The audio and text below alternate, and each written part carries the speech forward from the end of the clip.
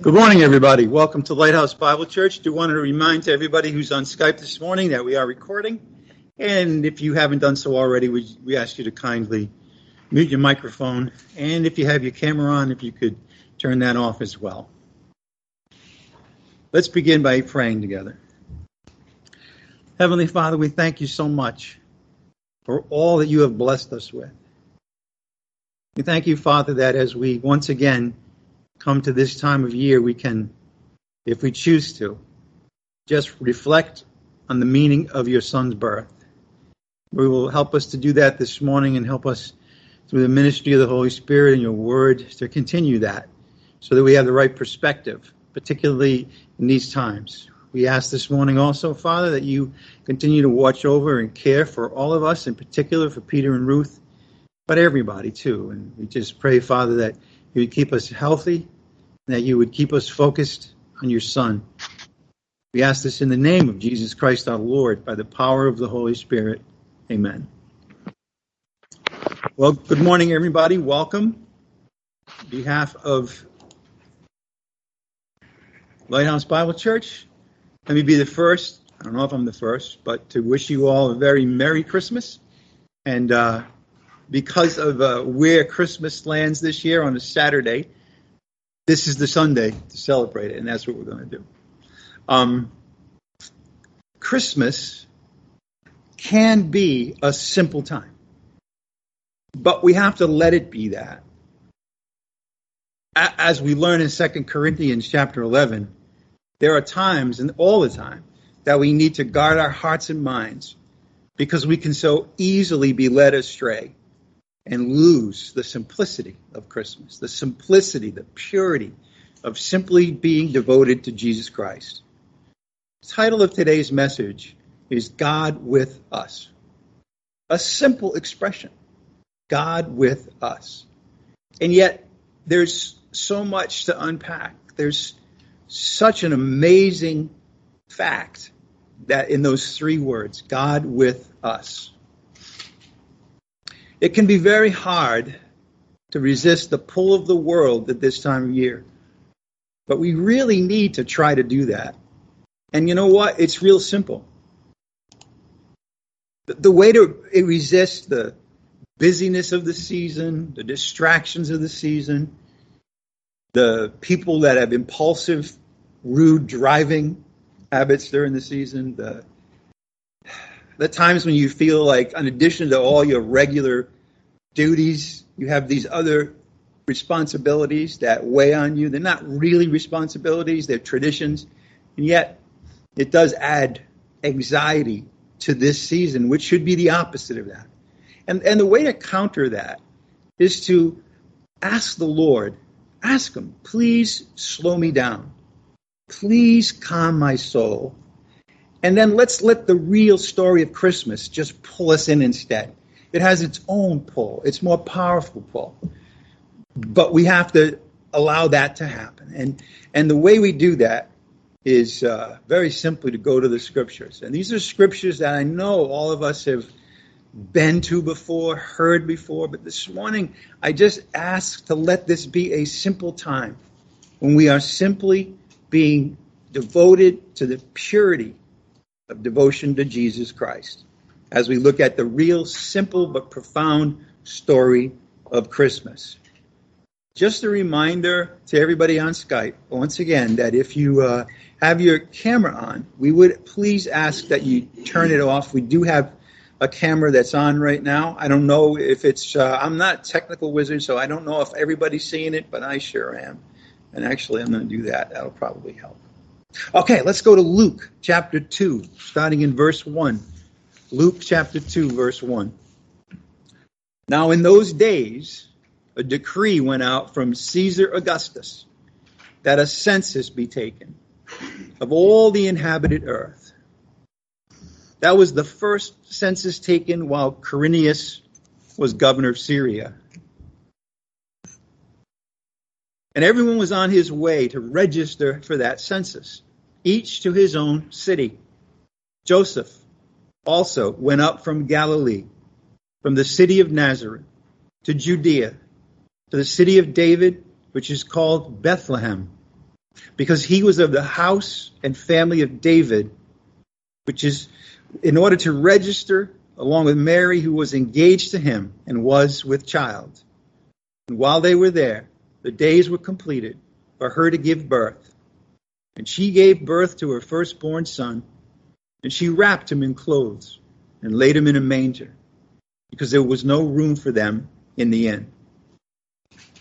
In the same region, there were shepherds staying out in the fields and keeping watch over their flock by night. And an angel of the Lord suddenly stood before them, and the glory of the Lord shone around them, and they were terribly frightened.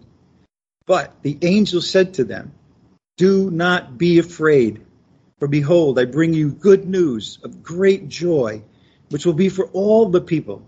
For today, in the city of David, there has been born for you a Savior, who is Christ, the Lord."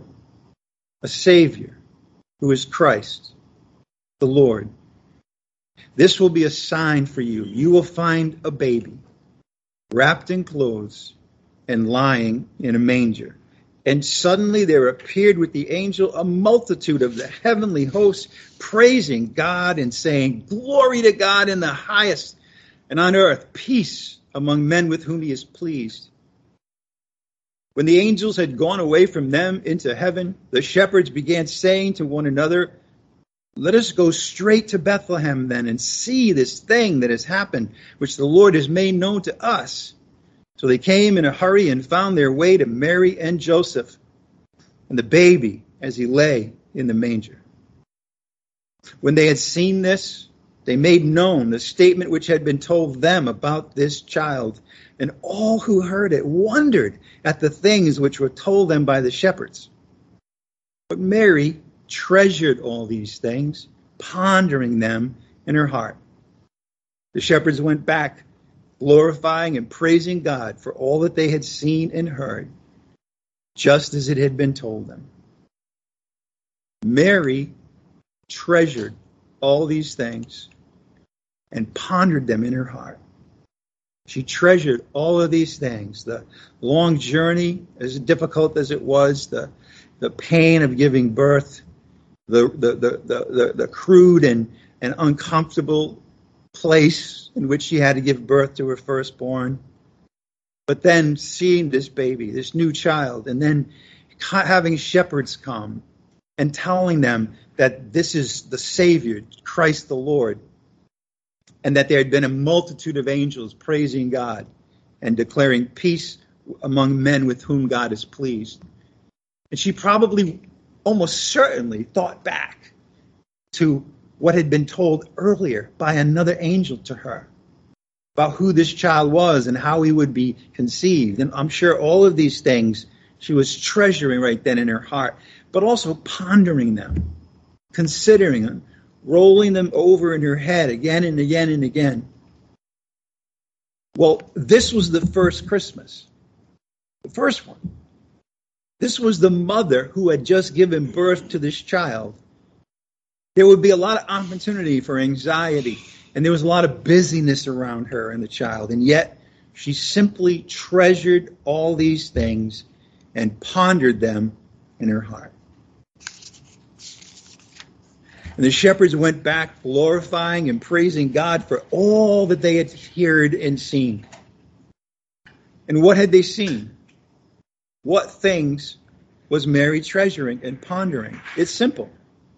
A baby wrapped in clothes and lying in a manger. A baby wrapped in clothes and lying in a manger. And an angel said to the shepherds, "Do not be afraid. For behold, I bring you good news of great joy, which will be for all the people. For today in the city of David there has been born for you a Savior, who is Christ, the Lord. This will be a sign for you.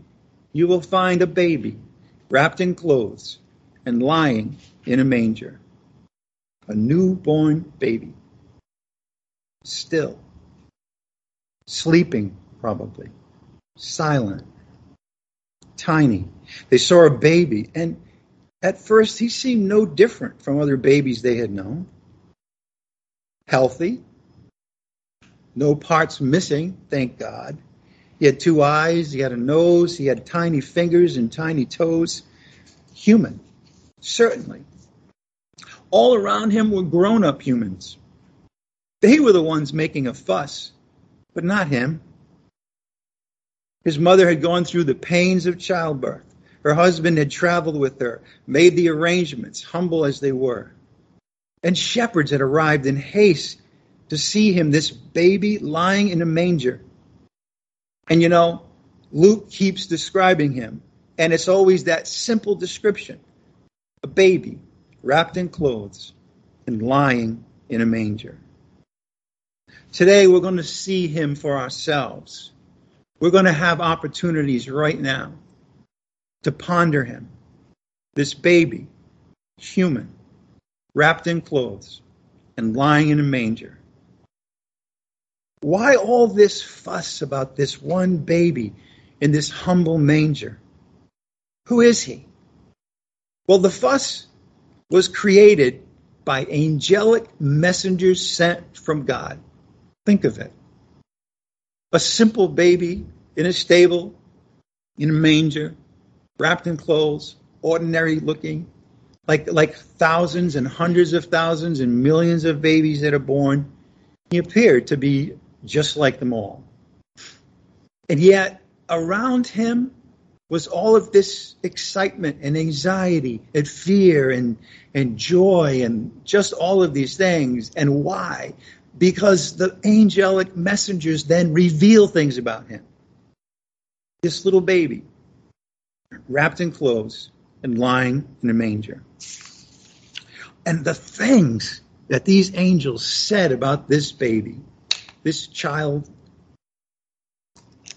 wrapped in clothes and lying in a manger. Look at verse 10 of Luke 2 again. But the angel sent by God in the coming down from the clouds and appearing suddenly to them in their fields by night, do not be afraid.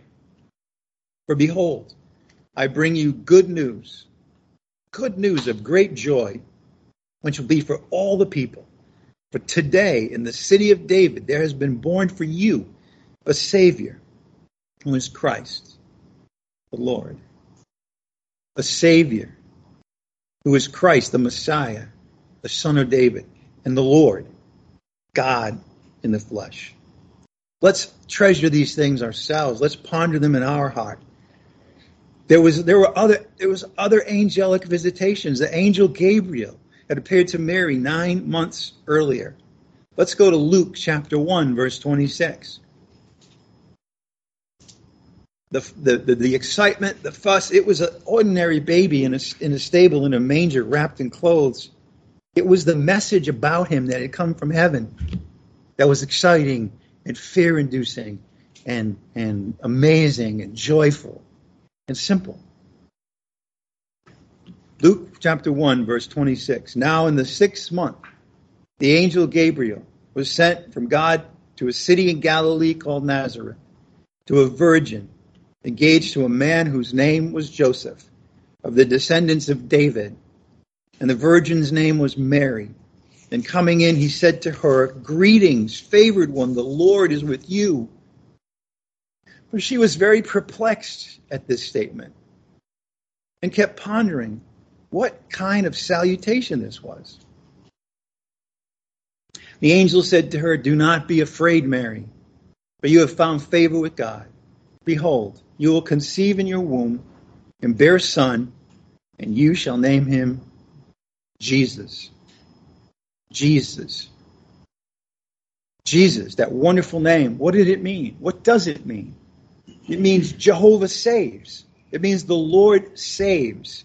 In his very name, the reason why he came, the reason why the angels came and delivered the messages that they did, because it's all in his name. But as we'll see, there were actually other names for this child that were going to be given as well. He will be great, verse 32. He will be called the Son of the Most High. A baby wrapped in clothes and lying in a manger, human, with human features, born of a woman, was called the Son of the Most High. The Lord God will give him the throne of his father David. I hope for us who have been studying what we've seen as the Davidic covenant, the promises made to David about this king, this Messiah who would one day come, would see in verse 32 the fulfillment of that. He will be called the Son of the Most High, God in the flesh, and the Lord God will give him the throne of his father David, the throne that was promised to David, of one who would come, one of his descendants who would have a throne and a kingdom, and that kingdom would last forever, would have no end. And that's what the angels said as well. Verse 33, and he will reign over the house of Jacob, the nation of Israel, and his kingdom will have no end. Surely Mary, this devout yet simple woman, after all, there was a synagogue in Nazareth, and certainly she was one who frequented it. And clearly at one time or another, she had heard the promises made to David in 2 Samuel chapter 7. And clearly she would have recognized exactly the meaning of what was said, and it flashed before her. I've heard this before. It was promised to David in 2 Samuel. It is reinforced time and again by the Psalms and by the prophets. And now here he is. It will be miraculous, this birth. And he who will be in my womb will be the Son of God, the Son of the Most High. And this is the one, the promised one, the expected one, the Messiah, who will be given a kingdom, rule over the house of David, and that kingdom will have no end. In a baby, wrapped in clothes, and lying in a manger. Mary said to the angel, how can this be, since I am a virgin? The angel answered and said to her, the Holy Spirit will come upon you, and the power of the Most High will overshadow you. And for that reason, the Holy Child shall be called the Son of God. The message from the angel got more and more amazing. You will conceive in your womb, bear a son, and you'll give him the name Jesus. The Lord saves, but he will be great and be called the Son of the Most High. The Lord God will give him the throne of his father David. Amazing.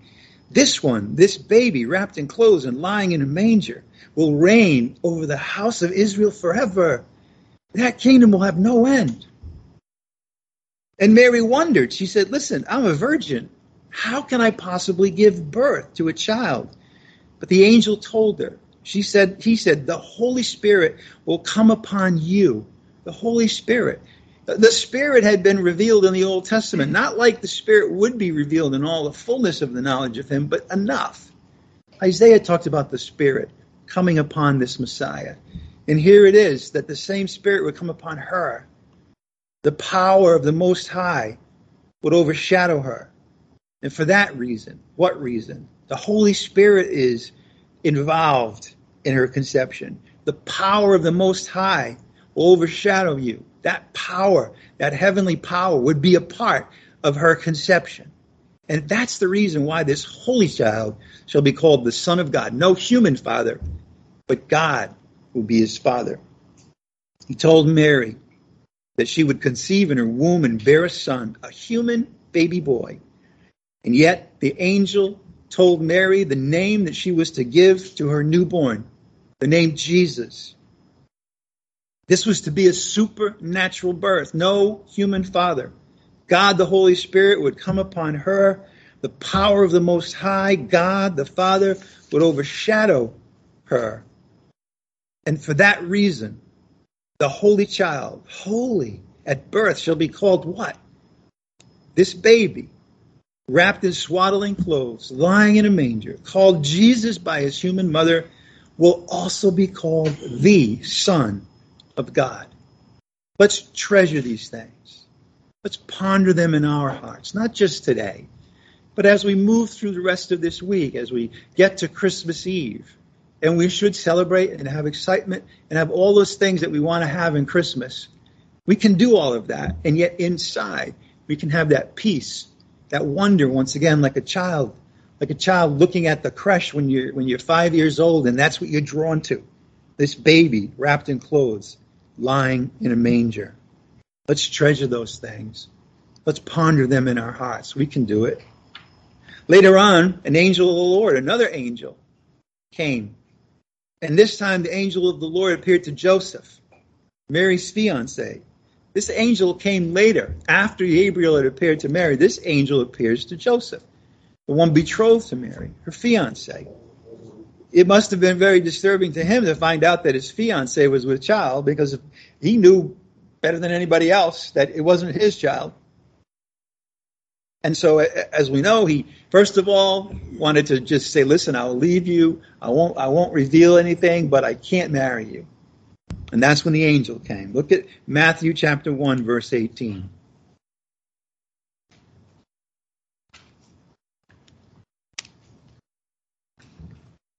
These passages have been with us, and we've heard these passages, I'm sure, those of us who have been coming to hear the word of God at this time of year.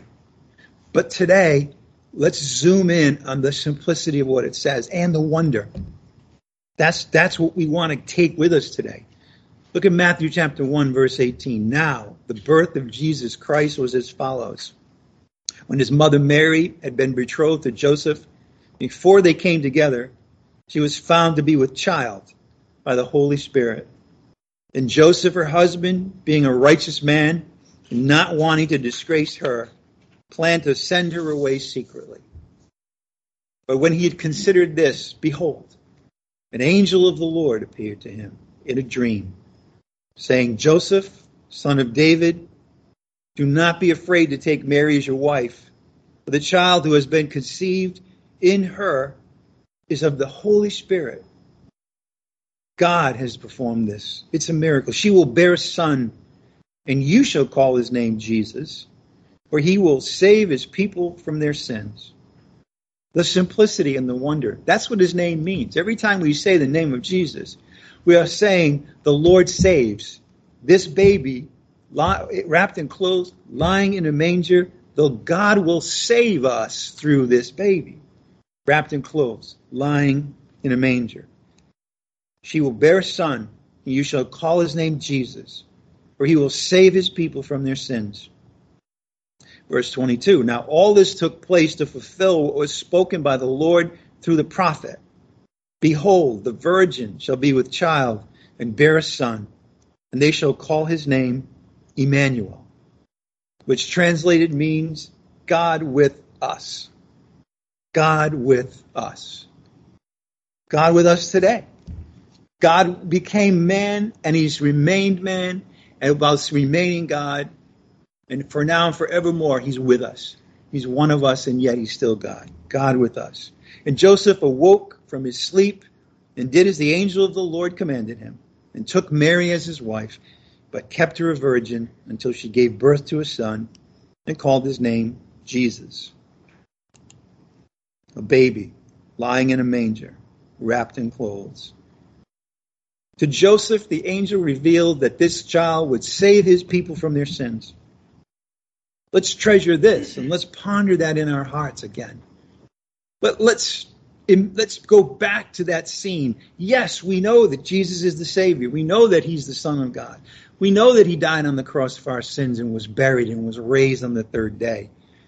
But in the Christmas season, with all the busyness and craziness, it's time to have the simplicity once again, to center our thinking, our meditation, our concentration on one object, one person, but this time a baby wrapped in clothes, lying in a manger. That baby will save his people from their sins. He's told a different message to Joseph that he told to Mary. Well, it was another angel, Gabriel. To Mary, she was told that he would be of the line of David and be the king and have a kingdom forever. To Joseph, he told that this child would be the one who would save the people from their sins. Wonderful news after wonderful news. All of this took place, as he says in verse 23, verse 22 and 23. All of this took place to fulfill what was spoken by the Lord through the prophet Isaiah. Let's go to Isaiah chapter 7, verse 14. We are now in Thursday evening Bible class, looking at The servant in chapters 42 to 53 of Isaiah, that servant was describing a grown-up man. We saw that in that passage, especially where we just were in chapter 53. It's unmistakable that this servant would be human as well as God, and that he would be dying in the manner in which Isaiah described it. Very vivid, very clear, very specific. But that's not the only place that Isaiah talks about this baby who would come. He talks about it in chapter 7, in chapter 9. Even in chapter 9, he says that this one will be called Wonderful, Counselor, Eternal Father, Prince of Peace, God in the flesh. But let's look at Isaiah chapter 7, verse 14. Therefore the Lord himself will give you a sign.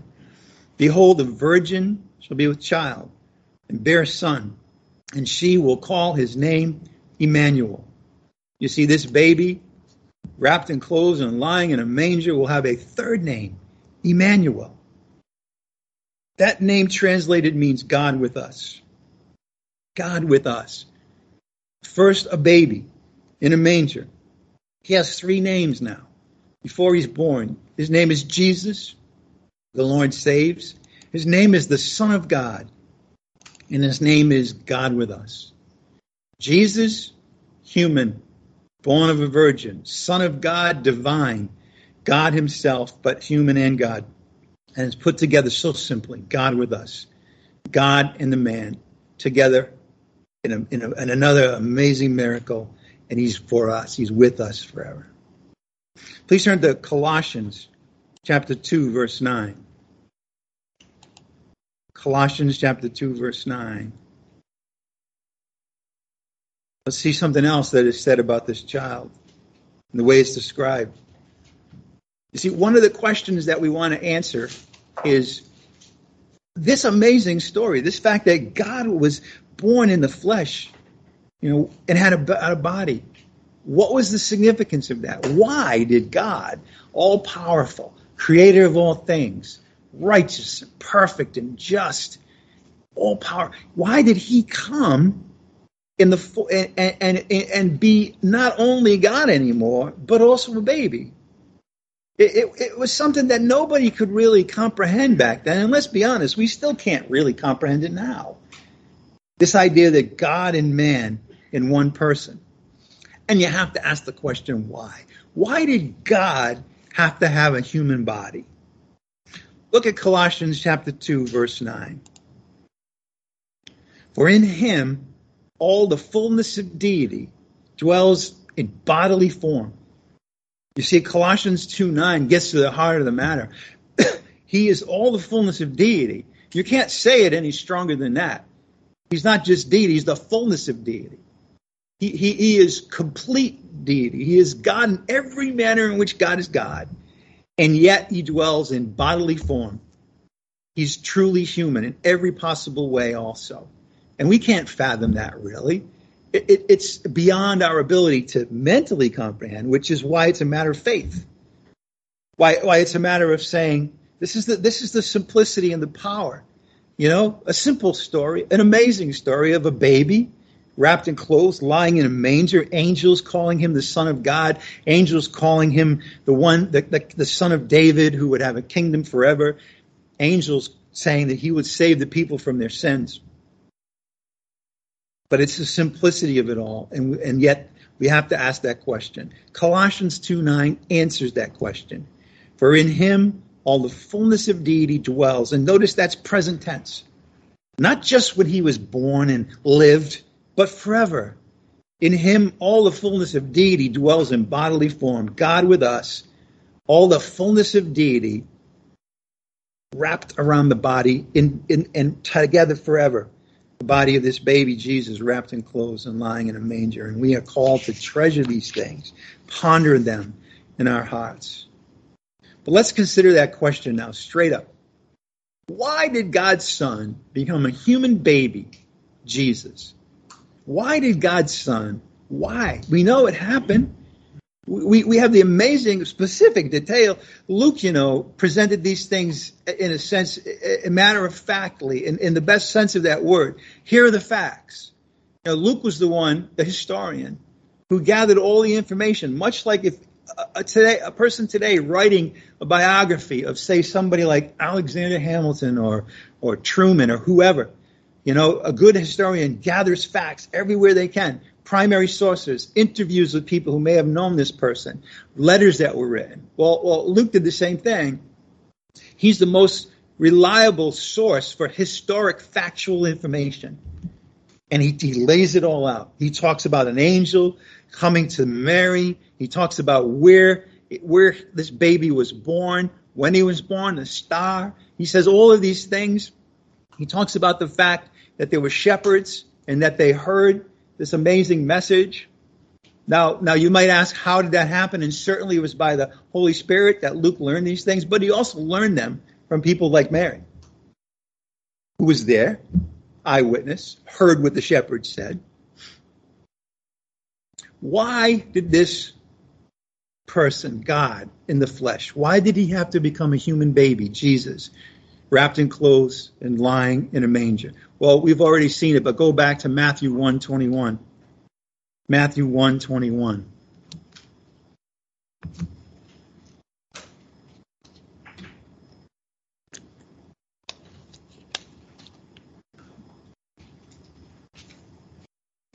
The question is why?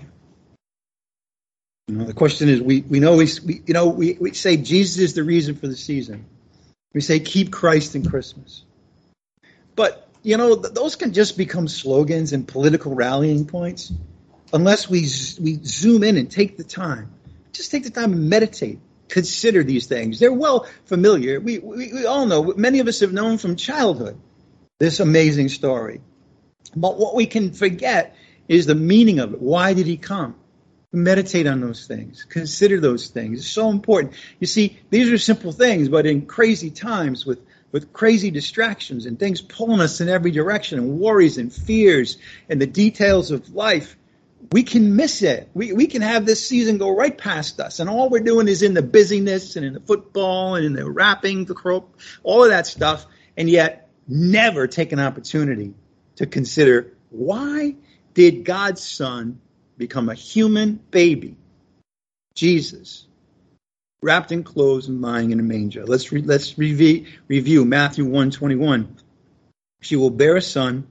You shall call his name Jesus, for he will save his people from their sins. The amazing thing about these stories, they're simple stories. Again, we've known them since birth, but perhaps we haven't taken enough time to consider all the things the angels said, and just think about how amazing each one is and how they build on each other. That this little baby would save the people from their sins. This idea that we needed saving from our sins. This idea that the suffering servant of Isaiah 53 had to come and do what he did and take on our sins. The innocent one dying for the guilty. That's this baby wrapped in clothes and lying in a manger. That's why God's Son was born and became human. Let's not miss that. Let's not miss the fact that in the future, all these other promises that God has made, particularly to the nation of Israel, to the Jewish people, and you think about the hundreds and thousands of years that they've waited, hopefully, for the promise of the Lord to David to come true. And now this one baby, another message from an angel, message Son of God, message named Jesus, save his people from their sin, message now, he would be the son of David who would sit on the throne of David and have a kingdom, and that kingdom would last forever. All of that, it compressed in the simple story about a baby wrapped in clothes and lying in a manger. Why was Jesus, God, dwelling in human flesh? Baby, why was the fullness of deity dwelling in bodily form? Why did the angels say, this is the Son of God? There would be a miraculous birth. It all comes down to one thing, ultimately, to save the people from their sins. To save the people. Now, at the time in which the angels spoke these words to Joseph, clearly when Joseph heard the word, his people, he understood first and foremost that it was his people. It was the nation of Israel that these promises had come to, and yet time and time again, this was a sinful nation, a rebellious nation, an idolatrous nation. They needed to be saved from their sins. Remember, Jesus came to the Jew first and also to the Greek. He had to first fulfill the promises of the Old Testament. And then, and through an amazing but disturbing, horrible fact that the nation would reject the King, the Son of God, then as he rose from the dead and was ascended back into heaven, then there would be this new thing that would come upon the world. It would be called his body. But it wouldn't be his physical body. It would be people. It would be the church of Christ. It would be those who would be born again, and that every one of those would become members of his body. All of that is also wrapped in the baby, wrapped in clothes and lying in a manger. But first, he needed to save the people from their sins. None of the things that I described could ever happen unless this child, who is going to be seen finally as the Lamb of God, to take away the sin of the world. If that hadn't happened, none of those other things happened. Israel would never be saved. Israel would never receive the promises of the Lord. We wouldn't be saved. We wouldn't understand that God is taking care of every one of our sins forever. And see, let the miracle of a baby born without a human father, with the power of the Most High and the Holy Spirit coming upon him, let that incredible story give you a sense of the size, the breadth of the glory of God, all being coming down into this simplicity of telling us that God's love for us has no bounds.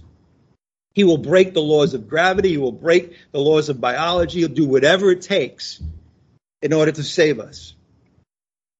And I say that because we also need to take time to treasure that and ponder that in our hearts. And not just a fact, not just, well, the Bible says this. That's all good. But to then internalize it and have it part of us so that we don't fall into traps where we don't start feeling guilty for our sins or always asking, what do I got to do? What do I got to do about my sins? And the answer is really nothing. Because Jesus Christ died for all the sins of the world. God actually became human, born, baby, wrapped in clothes, lying in a manger, so that he could take care of all of that for us. One-shot deal. Jesus Christ, the perfect sacrifice. Why? Because he's perfect in his humanity. He's God in the flesh. And he went to a cross and he died one time. Perfect sacrifice, never to be repeated. Nothing that we need to do except believe, which is, of course, the whole thing. The whole thing is that God is saying, listen, this is miraculous. Look at the things that I have done. I'm not asking you to do a thing. I'm asking you to just believe it. Believe the story of Christmas. Believe everything that the angel told, though, Joseph and Mary and the shepherds. Believe all of that. Let it change you inside. Let it appreciate. Let God become a little bigger this Christmas season when we consider the simplicity of a baby and the enormity of what the angels revealed about him.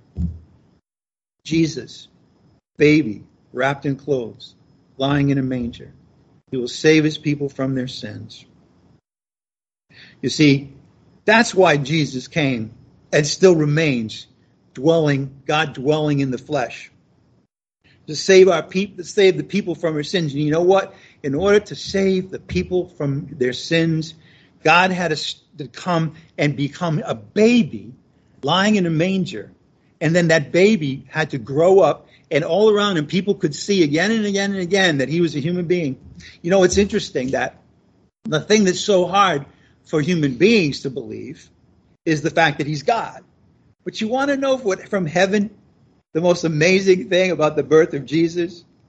It's not that he's God. They knew that in heaven. It's that he became human. You see, the perspective of heaven is the opposite of the perspective of earth. To us, they say, well, this is this child. Well, we got to believe all these things we can't see. You know, we have a hard time understanding how a baby could be God, and yet the angels in heaven have a hard time about seeing how God become a baby. All right, it's a miracle everywhere you look at it, from every eye, of course, except God's, because he's known it from eternity past. In order to save the people from their sins, God needed a body to do that. A human in every possible way. Because only a perfect human God in the body, could have one death and save everybody. That was unprecedented. It'll never be repeated again. And the reason that it can be done is because God did take a body. He needed a body to save the people from their sins. Please go to 1 Peter chapter 2, verse 24.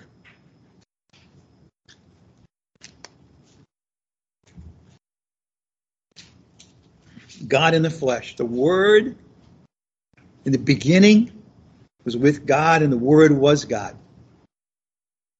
And then the Word, who had been God from the beginning, before time, for eternity, back, always God, always the Son of God. That Word became flesh. Why? 1 Peter chapter 2, verse 24. And he himself bore our sins where? In his body. And literally, it's the same body that was born on what we call Christmas now, born in Bethlehem, born in a stable, born and wrapped in clothes, lying in a manger. It was that body, that very same body. Yes, he grew up.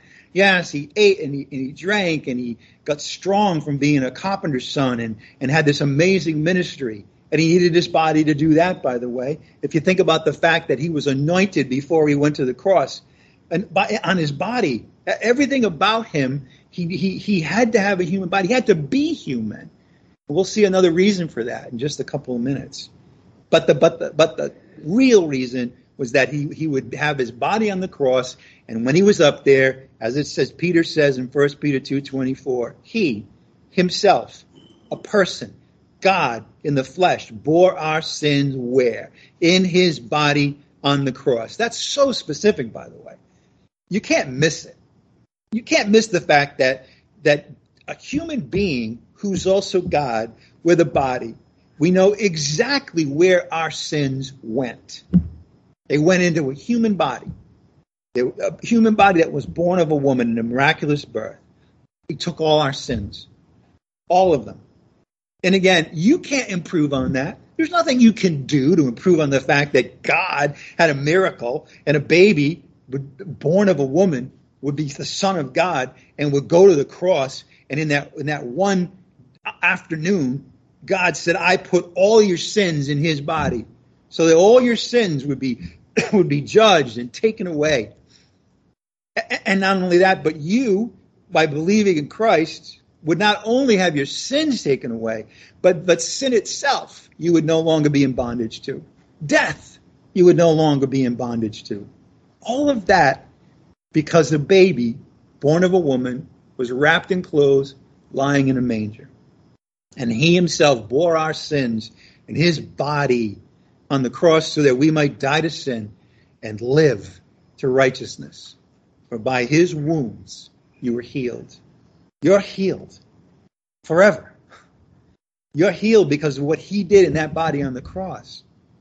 Don't ever let guilt interfere with the enormity of what this verse tells us. Don't ever let discouragement or what other people say about you ever diminish what the Lord in his body accomplished for you. You're healed forever. God's never going to bring up your sins. God has already looked at you and said, you, believing in my Son, seeing my power at work, seeing my love at work, understanding what he's already accomplished in his death. You know, we talk about the gospel, and it's the message of what? We're sinners. Jesus Christ, born of a woman, God in the flesh, went to the cross, died for our sins, was buried, and was raised from the dead. Believe all of that, but understand that tells you everything you need to know about God, everything you need to know about how much he loves us, and everything that he's taken care of for us, so that what? See, by dying to sin, we live to righteousness, unattainable by any works, by any human merit, by any confession, by any animal sacrifice, by any of those things. You know, Paul would talk about in another context the fact that he could take his body and have it burned, but if he didn't have love, it didn't mean a thing. See, it's not our works. It's not thinking about, well, I've been a good person. Well, you know, I've given a lot of money to the church, or I've volunteered at a soup kitchen, or, every time I committed a sin, I just, confessed it and did penance, and none of those things. There have been Christians who have tried all of that only to come to the fact what Paul came to in Romans chapter 7, which is what? Wretched man that I, and the more you think that you can do something about your own sins, trust me, the more wretched you will see yourself as, because you can't do a thing. And trust me too, as a Christian, as you hear the word of God, as you understand what righteousness is all about, and how you as a human being have none of it and can never get it, and Lord will, trust me, will reveal, you know this already, many of you, will reveal more and more things about you that are really ugly. Why? To make you appreciate the fact that you, in your flesh, in your human with sin, could never possibly get anywhere near the standard of perfect righteousness, ever. No matter what you did, no matter what you said, no matter how many prayers you prayed, no matter what you did, you'll still be wretched in the body. And that will be the thing that will prevent you from peace.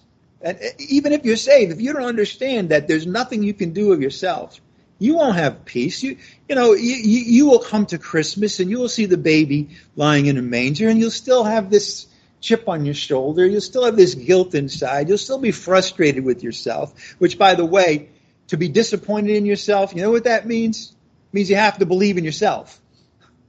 If you understand who you are, if you understand that Paul said, listen, you know what? The law came. I was alive. The law came and it killed me.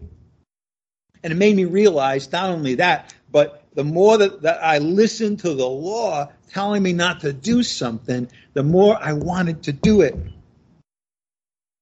How can that person, this is Paul, by the way, all right, how can anybody with that reality ever think that you can overcome the law, that you can overcome your sins yourself? It's impossible.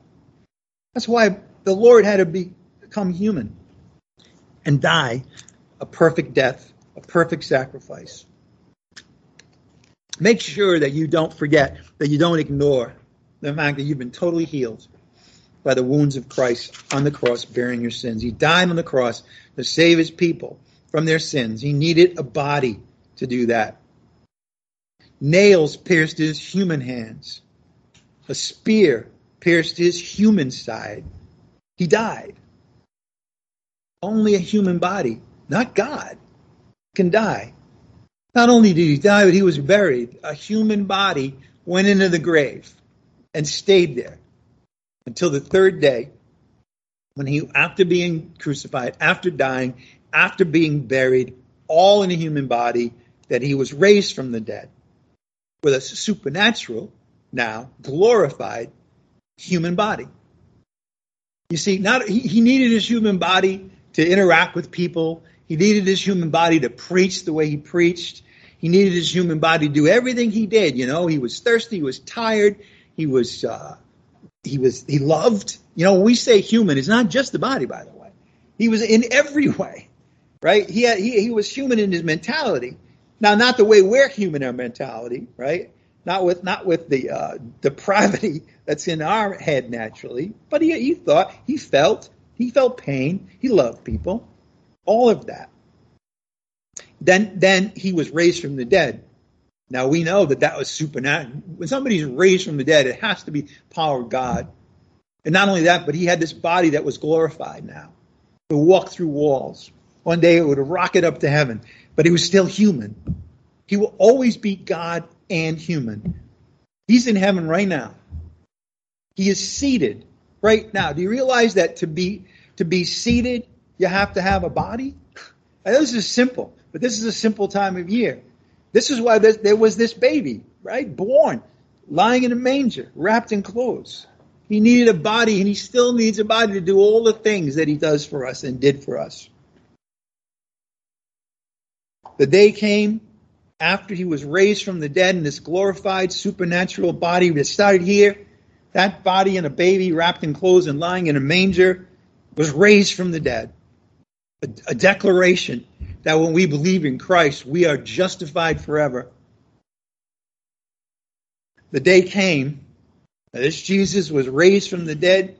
He appeared to many, many people. Hundreds of people were told by the Apostle Paul. Spent 40 days, did more teaching, did more guidance for his disciples. And then what happened? God with us, God in the body, ascended to heaven in that human body. Glorified now, supernatural, but still a human body. You know, why? Because we know that because his disciples saw him go up. They looked in the clouds, and then he left, and they're saying, wait a minute, what about, we know he's the son of David. He's going to have a kingdom, and now he's gone. John talked about him in the letter of 1 John as someone that they had seen and touched. He had a body, and now he's gone. But that baby lying in a manger, you know what the truth is about him right now, this morning? That right now he is dwelling in his flesh, and he's seated at the where is that? I guess I missed that slide. I miss slides sometimes. Get so excited. He'd been that baby, and now he's seated at the right hand of the Father. And you know what he does right now? He advocates for us in heaven. What does that mean? It means that he's a human being as well as God. But because he's a human being, and we're going to see this in a passage in a minute, because he came and he lived a human life. And like nobody else ever, he understood human sin. Not because he ever committed one, but because literally all our sins were in his body on the cross. And he came across lots of indicators that we were sinful and lost and wretched and dead in our sins. Time and again, he would come to people and he would see exactly how wretched we are, humans, naturally speaking. He wouldn't trust himself ultimately to any human being because he knew it was in us. Peter would deny him 3 times after that same night, saying, Lord, we will die with you. But yet earlier, he had no understanding even why the Lord came. He says, I'm not going to let you go to the cross. And at that moment, what did Jesus say to him? Get behind me, Satan. You see, there's no human being that didn't need to be saved from their sins. And Jesus understood all of that because not only is he God, but he's human. And so he experienced rejection big time. We're studying the Gospel of John, and you know what? It's going to get worse as we go through the Gospel of John. When we get back to that, it's going to get worse, this rejection. It's going to get heated up and more vicious. Had to, because we know the ultimate viciousness ended up on the cross. That didn't happen by accident. I mean, God predetermined it, but it actually happened. And Jesus had experience telling people the truth about who he was and then having people walk away. We can't hear that. That is too difficult for us. The weakness of humanity, the flesh, the sinfulness. And yet he died and was buried and raised from the dead. And he's now up in heaven. And he's advocating for us. I want you to go to Hebrews chapter 2 as we close this morning. Hebrews chapter 2, verse 14.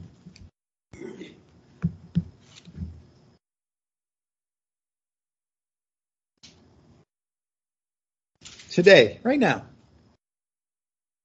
the baby wrapped in clothes, lying in a manger, who became an adult man, went to the cross and died for our sins. Right now, he is seated in heaven, and he is there for us still.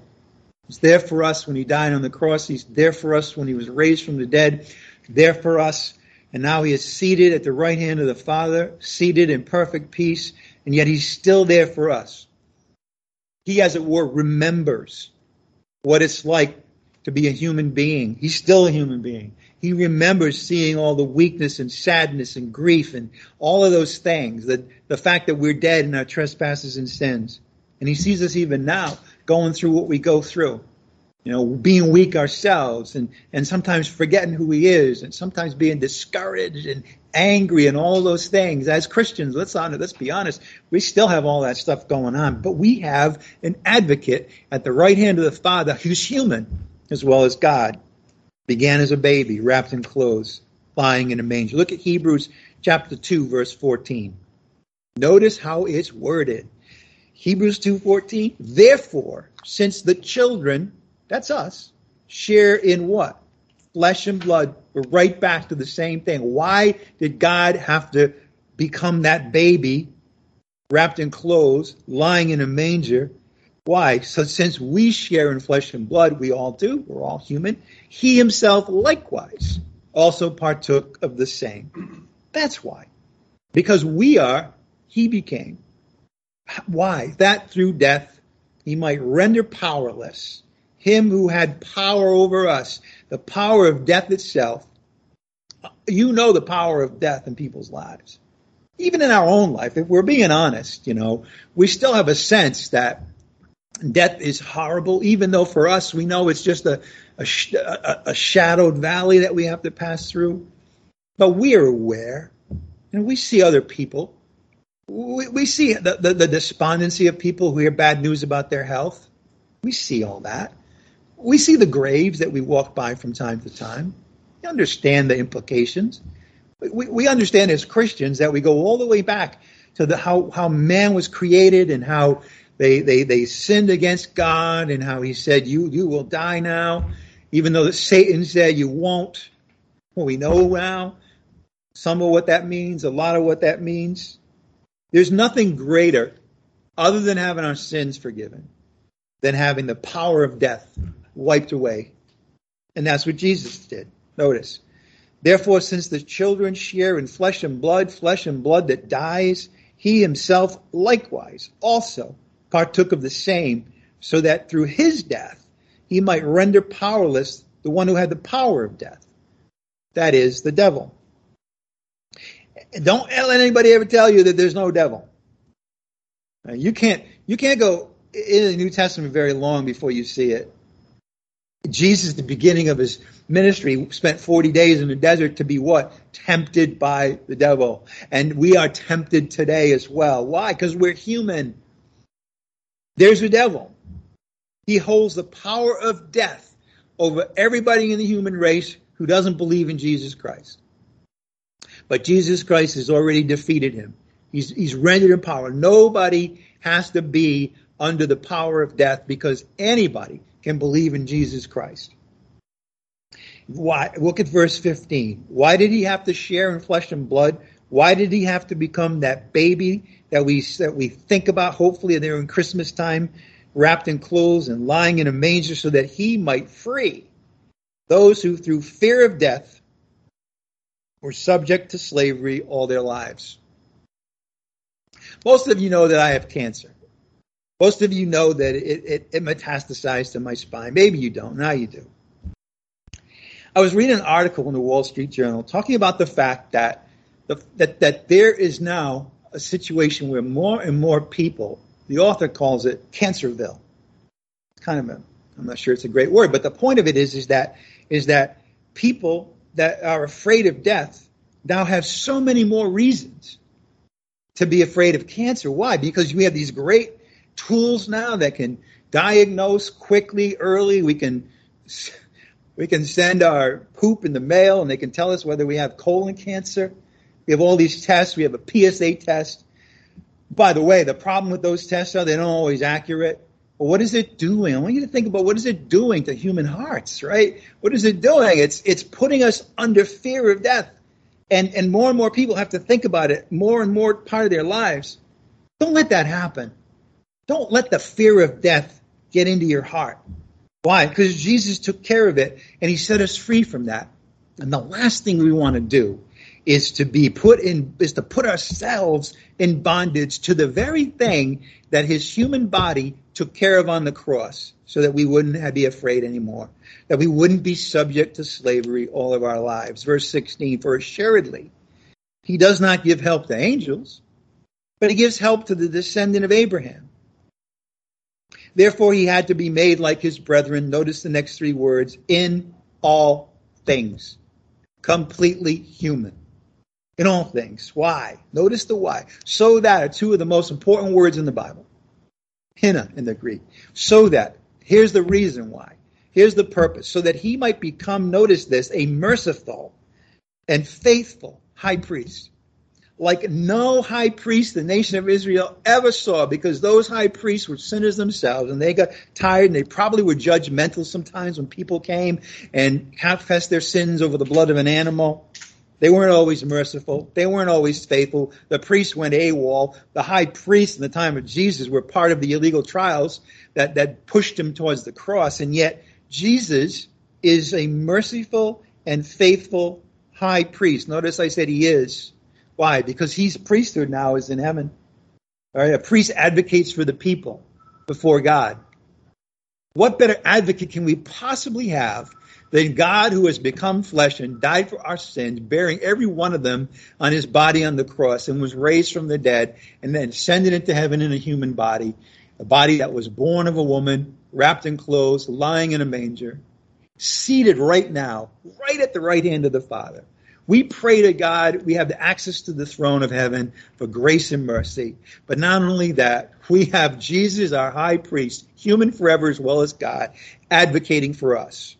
Notice, again, verse 17, therefore he had to be made like his brethren in all things. This is why he was born. And everyone saw that he was a human being, that he did have eyes and a nose and ears and little tiny hands and tiny feet, a baby. Why? So that he might become a merciful and faithful high priest in things pertaining to God, to make propitiation for the sins of the people. Big, fancy word, simple. What it means is that he's the perfect sacrifice for our sins. But notice verse 18. For since he himself was tempted in that which he has suffered, he suffered. He cried out to God. Think about him in Gethsemane. Think about what it must have been like to have many of your friends turn their back on you, to have their family not recognize at all who you are. He suffered, not just at the cross, but before. He himself was tempted in that which he has suffered. When we're going through suffering, we're in a weakened place, and a lot of times we fall to temptations that we wouldn't fall under when we weren't suffering. He himself was tempted in that which he has suffered. And now he is able to come to the aid of those who are tempted. Now, right now, today. So this baby lying in a manger, wrapped in swaddling clothes, became an adult man, went to the cross, died, was raised from the dead in a glorious, incredible resurrection body, seated today at the right hand of the Father, so that he can come and help us now. He helped us on the cross. He's helping us now. Why? Because we're tempted right now. Only really one who was tempted in every way that we are can truly be the perfect and faithful high priest to advocate for us and to come to our aid when we are in those situations of temptation. He needed a body to grieve, just like we grieve. He needed a body to suffer hunger and thirst and rejection, just like many people do. He had to be tempted in every way that we are, so that now God's Son, still dwelling in flesh, pleads for us before his heavenly body. God with us, that baby, wrapped in clothes and lying in a manger. Let's treasure these things. Let's ponder them in our hearts. Let us come and adore him. Come, let us adore him. Come, let us adore him. Christ the Lord, the Son of God, Jesus. Let's close in prayer. Heavenly Father, during this time when the world can be blinded still, even when the whole focus is supposed to be your Son and his birth and the amazing things that birth accomplished ultimately. We know that the world is blinded. There's a veil over their eyes. And if we're not careful, we can follow them in the same direction these blind people go in, but we don't have to, because we have your word, and we have what your word tells us about your Son. And we ask, Father, that we would continue to ponder these things and treasure them in our hearts.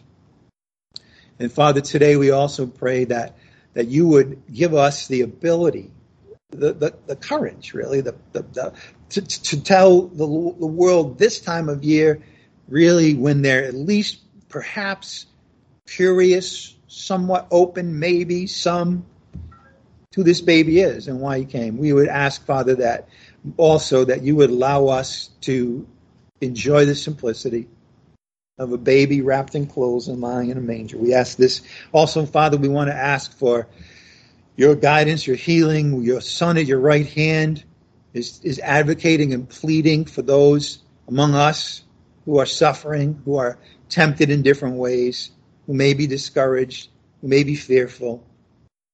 Time and again, when he was with us on earth, he would say, don't be afraid. The writer of the letter of Hebrews said, we don't have to fear death anymore. So, Father, we would ask that through the Holy Spirit and your word, that message would dwell deeply in our hearts so that we could be delivered from any bondage that we have to sin or to death. We ask this in the name of Jesus Christ our Lord, by the power of the Holy Spirit. Amen. I just want to let you know that we are going to have our regular schedule, for the next 2 weeks, because Christmas and New Year on Saturday. So Friday you can have your Christmas Eve and New Year's Eve. Saturday you can do your thing on Christmas and New Year's Day. It won't interfere with our regular schedule, Thursday and Sunday. So we're going to keep that. Okay, even though we're in the Christmas season and the holiday season. So that means in particular we're going to have our Bible study also this Thursday and next Thursday, as we normally do here, live in Camp Consulting and also on Skype. All right. The gospel of Jesus Christ. That baby wrapped in a swaddling clothes, lying in a manger, God in the flesh, came because we are all born sinners. Born sinners. We didn't do anything to become a sinner, by the way. It was just who we are as sons and daughters of Adam. Dead, though, in our trespasses and sins, tempted.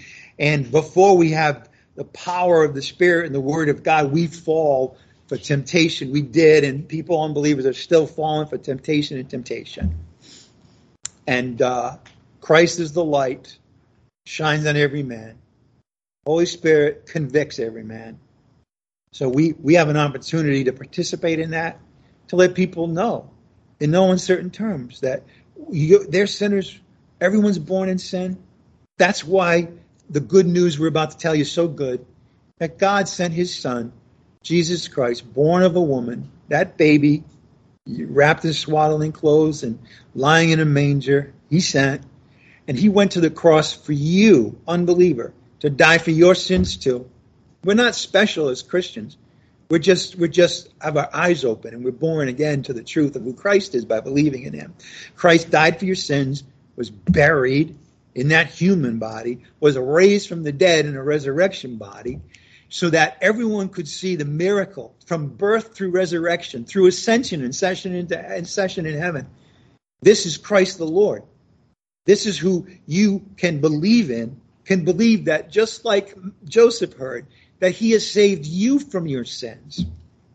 The Son of God, human being, wrapped in clothes as a baby, saved you, will save you, has given salvation as a gift. And all you got to do is hear this amazing good news, this eye-popping, brain-bursting, amazing news, and believe it. Believe on the Lord Jesus, and you will be saved. So, Father, once again, we do want to praise you and glorify your Son. This time we ask, Father, that the Holy Spirit would keep our hearts devoted and focused to Jesus Christ and to the truth about him this Christmas season.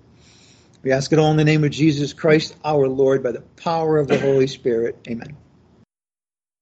All right, Merry Christmas, everybody. You're at this time dismissed and free to go do all your shopping and all your cooking and all that stuff you still think you need to do. So have at it, but don't forget about that baby. All right, have a great day.